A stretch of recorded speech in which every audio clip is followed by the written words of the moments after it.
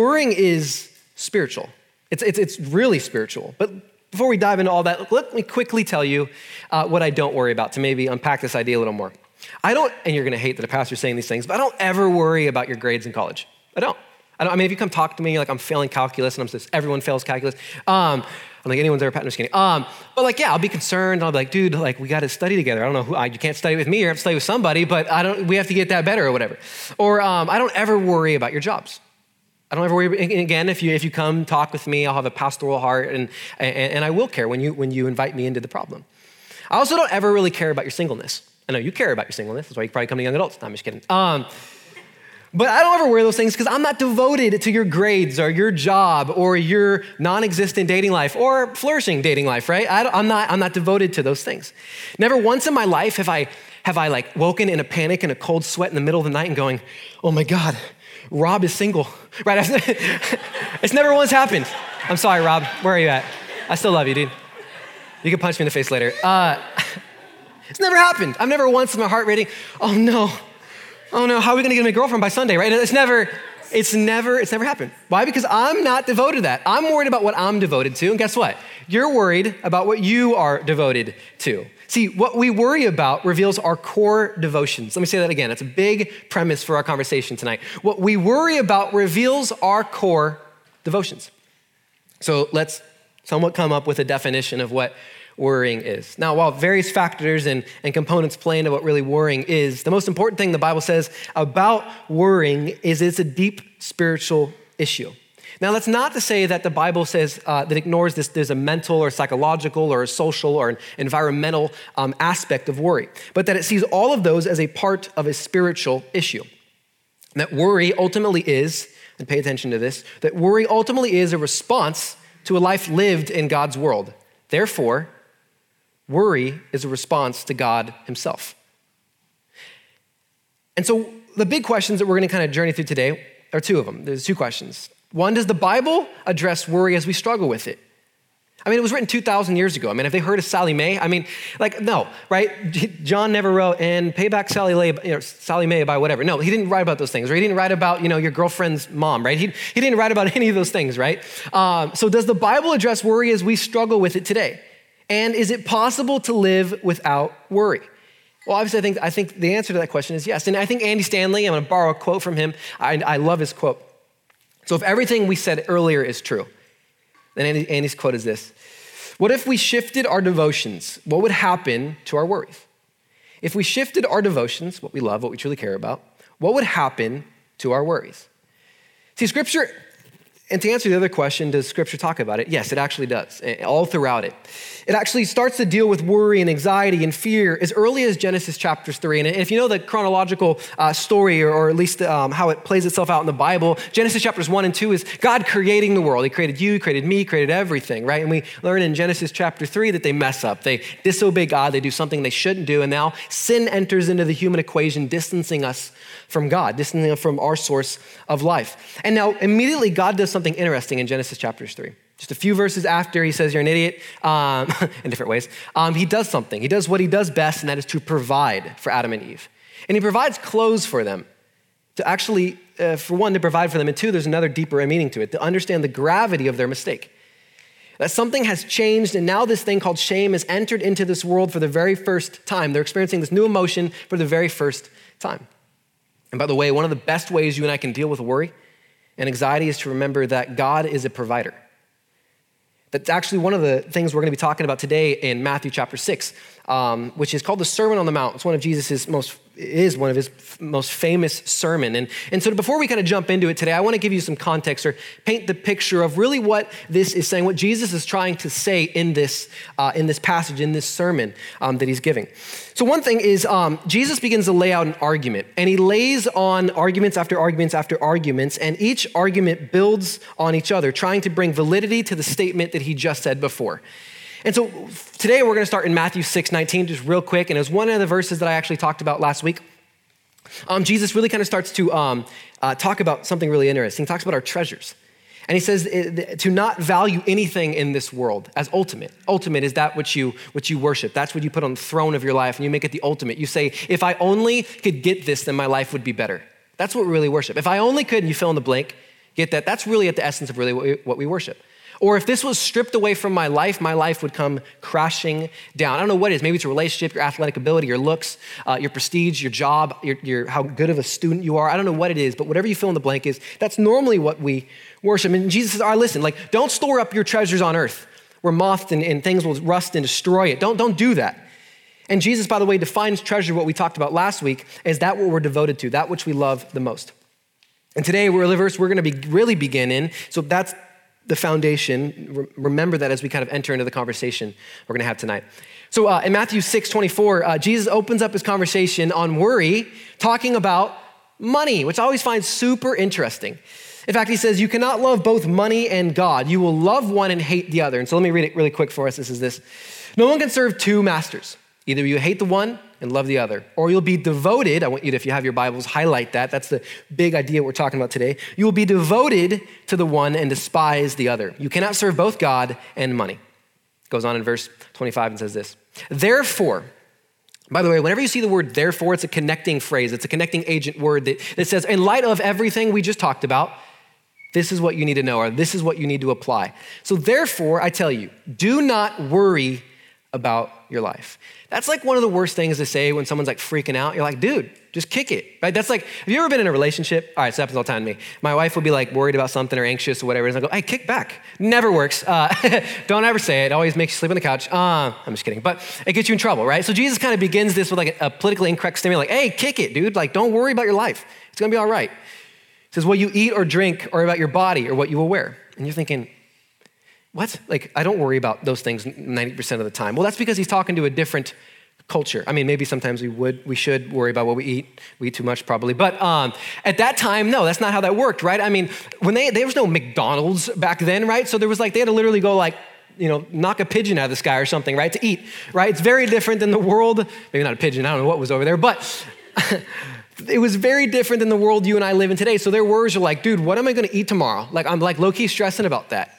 Or like I spilt something on like my cloth or whatever, my shirt or whatever. Like how am I gonna clean this thing? Or how am I gonna get a new one? Clothes were expensive back in the day, right? So these were the worries, and he's talking to their culture, his culture at that time. And so what would it look like for him to talk about our culture? To us, if he was in this room giving this sermon, what would he say at this part? He'd say, don't worry about getting to the college of your dreams. Don't worry about getting about a job that you love. Don't worry about being single for the rest of your life. In other words, don't worry about your life. And you're like, what? Huh? Wait, Jesus, Matt, whoever, what? I don't understand. It's not computing. You're saying I shouldn't want to go to a good college? I mean, I shouldn't want a good job so I can get a good wife? I don't know what that means. Like, it's like a dog, like good dog. No, that's not what it means. No, like a healthy marriage, like I shouldn't want those things. Like, well, what is Jesus trying to say? I don't understand. No, that's not what Jesus is saying. He's saying those things are great. He's saying those things are important, but there is a way to face the uncertainties tomorrow by not worrying about it today. And you ask the big question in capital letters, how? Lucky for us, he answers that in verse 25. He says this in the continuing part of it. Is not life more than food, and body more than clothes? Is life not more than food? See, he's doing something interesting here. Jesus is challenging our assumptions about our life by showing us that worrying about insignificant, trivial things are pointless. Not gonna get us anywhere. Is life not more than college? Is life not more than a job or a relationship? Would you define life like life equals 4.0? No, but yet as we kill ourselves trying to get good grades sometimes. Or life equals food. I mean, for many of us, it really does. That's cool. But life equals food, or life equals college, or life equals marriage. No. Those are great things in themselves, but they're just components of what life is really about. They're not the essence of what life really is. And so in Matthew 26, he says this, look at the birds of the air. And you're like, that's a jerk move. I'm worried about all this. You're like, just look up, man. You're like, that's not helping me. Like what? And he's like, let's take a deep breath and just look at the birds. And your heart's racing because you have $40,000 in Sallie Mae or whatever, right? Or you're worried about, this girl or that guy, whatever it is, right? And he's like, just look up. Just look at the birds. It says, look at the birds of the air. They do not sow or reap or stow away in barns, yet your heavenly Father feeds them. So again, he's addressing their culture. He's not saying for you and I to go out and look at crows. I mean, that's not what he's saying. But here's what it does look like for us. See, they're not going to UCLA.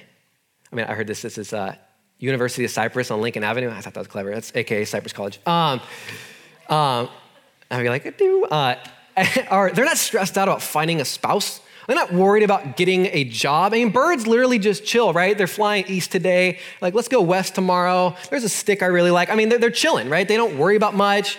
They just chill, right? In other words, birds aren't doing any of the responsible things that you're doing, right? You're going to school. You're coming to church. Many of you have jobs, and your heavenly Father takes care of the birds, and you're being responsible. So now he gives us a question. In verse 25 and verse 26 says this, are you not much more valuable than they?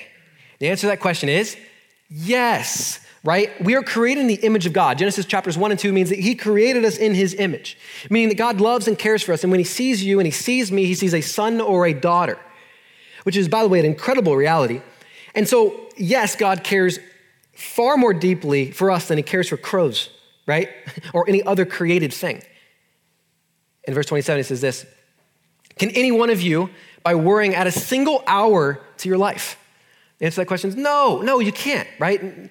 Worrying doesn't do anything. I heard a quote that said this, I thought was funny. It says, worrying is like sitting in a rocking chair. Sure, it gives you something to do, but it gets you nowhere. I thought that was pretty clever. That's pretty good. And so in Matthew 6:28, he now begins to ask a really interesting question. He says this, and why do you worry about clothes? Girls, stay with me. No, I'm just kidding. I'm just kidding. No, but the part of the question is really important. And why do you worry? That's the part I want to focus on. I want you to ask yourself that question, just in your mind real quick. Why do you worry? Why do I worry? Because in that question, I think there's actually an opportunity. Because when you worry, you have an opportunity to see what kinds of things tend to get your attention more than God. Your over-concern reveals your over-loves. And this can be an opportunity to grow. Now, Jesus kind of keeps bringing us by this why question. He's really asking an even more pointed question. The more pointed question he's really asking is, what are you living for? Remember what we said earlier. What you're devoted to really is what you worry about the most. What are you really living for? Because if you're worrying about the things of this life, the trivial things of this life, I'm not saying they're not important, they are. But if you're worrying about them, waking up in the middle of the night in a panic because of these things, that's what you're truly devoted to. And Jesus always gets to the core of the issue. That's why Jesus, by the way, was sometimes pretty uncomfortable. It's why he made a lot of enemies. I mean, how would the nicest guy make some of the most enemies to get murdered? It's because he told truth to people. And truth is double-sided. Yes, it's full of love, but sometimes it also really hurts. And Jesus here is saying, what are you living for? If you're worried about the things of this life, your heart may be in the wrong place. You may have misguided loves. You may have convinced yourself that it's me, but it may be something else. What do you worry about? Verse 29, he says this, yet I tell you, not even Solomon in all his splendor was dressed like one of these. Verse 30 says, if this then is how God clothed the grass of the field, which is here tomorrow and tomorrow is thrown into the fire, will he not much more clothe you, you of little faith? Ouch, kind of like an attack, right? Now, worrying is illustrative. It actually shows the depth of our faith. Think about this in this way. As Christians, we believe that God created this world and sent his son Jesus into the world to, fancy word, atone, means to reconcile us back to God. And we hold as Christians really near, and we hold that truth really near and dear to our hearts, and that gift near and dear to our hearts. Yet we struggle with, will I get married someday? Am I going to get into the right job? It's pretty silly to think that we can believe God for a greater gift, salvation, yet not believe him for a lesser one. See, it really reveals a lack of faith. In verse 31, 32, he says this, so do not worry, saying, what shall we eat? What shall we drink? Or what shall we wear? For the pagans run after these things, and your heavenly Father knows that you need them. In verse 30, he says, but seek first his kingdom and his righteousness, and all these things will be given to you as well. I think the series we're going to do right after That's What He Said, which is going to be like next month or something, we're going to do a series talking about the kingdom of God. I've heard a lot of you guys ask, I've read this in my Bible, like, what is the kingdom of God? So we're going to do a series called Keeping Up with the Kingdom. It should be pretty fun. But the broader context of these verses that Jesus is really communicating to us is that it brings clarity to the essence of what really worry is. Jesus' teachings challenge us as he's repeatedly asking us, are you living as if this life is all that there is? Or are you living for the kingdom of God? Which God are you living for? Which God do you actually worship? Which God do you worry most about? What are the things in that worldview that you worry most about? Are you worrying that your friends are coming to Christ?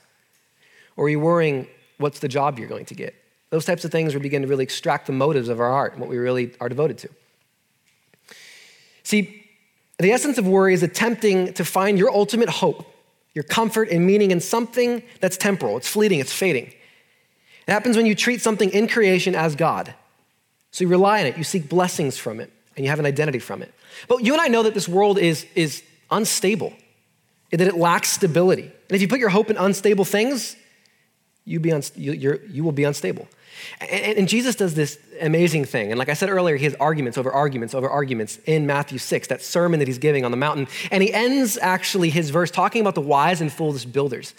And if you know anything about it, it's that the wise builder builds his house on the rock. The foolish one builds it on the sand. And when the rain and the wind and the streams rose, which is the stresses of our lives because it's plagued with uncertainties, the one that was rooted in the rock, that's i.e. Christ, the kingdom of God, they stand firm. But the one that's rooted in the sand and materialism and money and identity and in your looks, in the career that you're having, power, prestige, that's the one that washes away.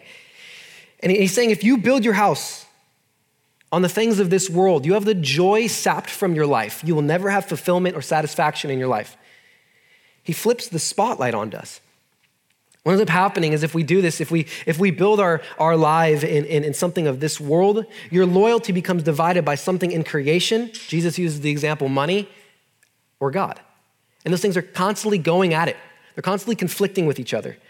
And something in creation, even if it's a good thing, will usurp the rightful place that only God deserves in our lives. Whether you place your ultimate hope in anything in this world, you will always struggle with worry. Let me say that again. If you place your ultimate hope in something in this world, you will always struggle with worry or some type of insecurity. Jesus ends the passage in 34 for us, and he says this, therefore, do not worry about tomorrow, for tomorrow will worry about itself. Each day has its enough troubles of its own. So let me bring some application for our message tonight. You don't stop worrying by trying to stop worrying. That doesn't work, right? Like, I'm gonna really try to go to sleep. That doesn't work, right? Like that's not how it works. You stop worrying by replacing it. And you replace it with a new truth and a new habit. So here's the new truth that I want you to replace your worries with. Whatever you worry with the most, whatever wakes you up in the middle of the night, whatever makes your that gut feeling, whatever that is, this is the new truth I want you to replace that with. That you can do nothing about your worries because life is full of uncertainties. But here's the good side of that. But God can. And he will because he loves you, he cares for you, and he wants to provide for you. So that's the truth. The habit is this. I want you guys, something I found that was incredible in my own life is to pray through your worries. Whatever you most struggle with, think, Lord, I'm going to pray through this worry. Because the secret to not getting dominated by your worry is letting God worry about it. And we do that through prayer. You may be thinking, yeah, dude, that sounds super great. That's like fluffy Bible, Christian stuff. It doesn't really help. Well, I just want to challenge you to pray this silly junior high prayer, which is, God, here's what I'm worried about today. Will you worry about it too? And that prayer is so much more powerful than I think you're willing to give it credit to, because it allows God to get involved. And that's a big, big deal because you cannot control or predict or intervene in the future, but God can. So the difference between you and I worrying about something and God worrying about something is he can actually do something about those uncertainties, about your worry. And so if you checked out today, if I've bored you, whatever it is, tune in really quick because this is the statement that I want you to memorize, or at least remember. When you make God responsible for your future and all the worries that come with it, he brings his plan, his power, and his ability into your world. I'll say it again. When you make God responsible for your future, for our future, and all the worries that come with it, he brings his power, his plan, and his ability into your world. Several years ago, many years ago, I was like 15. I used to work at a liquor store right over here. Bummer. But anyways, I witnessed this huge car accident. I was like mopping the floor or whatever it is, and I heard tires screech, and this car just mangled up. And so I run out the liquor store, and I see that there's this car that's flipped over. So I didn't know what to do. I run over there as fast as I can. And thankfully, no one was seriously injured, but I didn't know that when I first approached the vehicles. So I go over to the driver's side of the car. I open the door, and to my surprise, I see one of my friends, Ray, who's mangled up, and he's under the steering wheel in that compartment down there. I had no idea what to do. He was dazed and confused. And I said, Ray, like, dude, are you okay? And I'm trying to ask him all these questions. And I'm so panicked. I don't know what's going on. I'm trying to ask him silly questions, like stupid questions, like, dude, what's the weather, right? Or what's your name, dude? Like, who am I? And what's your favorite TV show? And he couldn't answer, man. He's super dazed and confused. And it was like, what happened? And so I panicked, right? I didn't know what to do. And so finally, an ambulance showed up, and I ran to the EMT, and I'm like, dude, he's on the car. Like, you have to get him out. Like, I don't know what's going on. He's bleeding. Like, you have to help. Like, I don't know what's going on, you know? And the EMT calmly said this to me. He said, hey, let us worry about it from here. We can do something about it. And as trained professionals, they could do a lot more good in that situation than I could, just as a regular guy. See, I could worry about that situation at the time and nothing would happen. And that story means this to me, and hopefully it means this to you.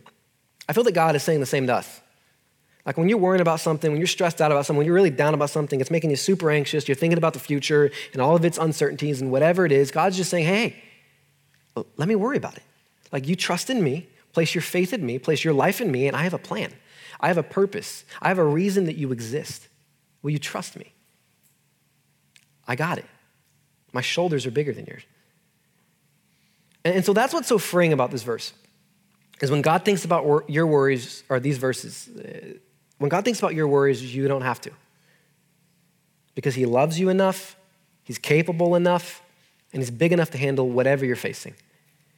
So 2 questions I want to ask you tonight. What future uncertainty comes to mind for you today? As I talked about worry, what's the thing that comes to mind? What are you worrying about? As you head out today, I want to invite you to say this prayer. God, here's what I'm worried about. Can I give it to you? Will you care about it too? And in the process, will you take away my worry and replace it with your peace? Let me pray for us. Father, I thank you, God, for today. I thank you for my friends in this room. And Lord God, I thank you. Father, you are a God that wants to take care of our worries and bring us peace. For all the uncertainties going on in our lives, the unanswered questions, Lord God, that we have of our future. Lord, I know a lot of us in this room are worried about what's going on in our lives, but Lord, let us know this truth. Lord, if we place our lives in you, we do not have to worry about the uncertainties of this world because you are sovereign, meaning in control of all things. So Father, let's lean on that truth tonight. Lord, we love you. In Jesus' name we pray. And everyone said,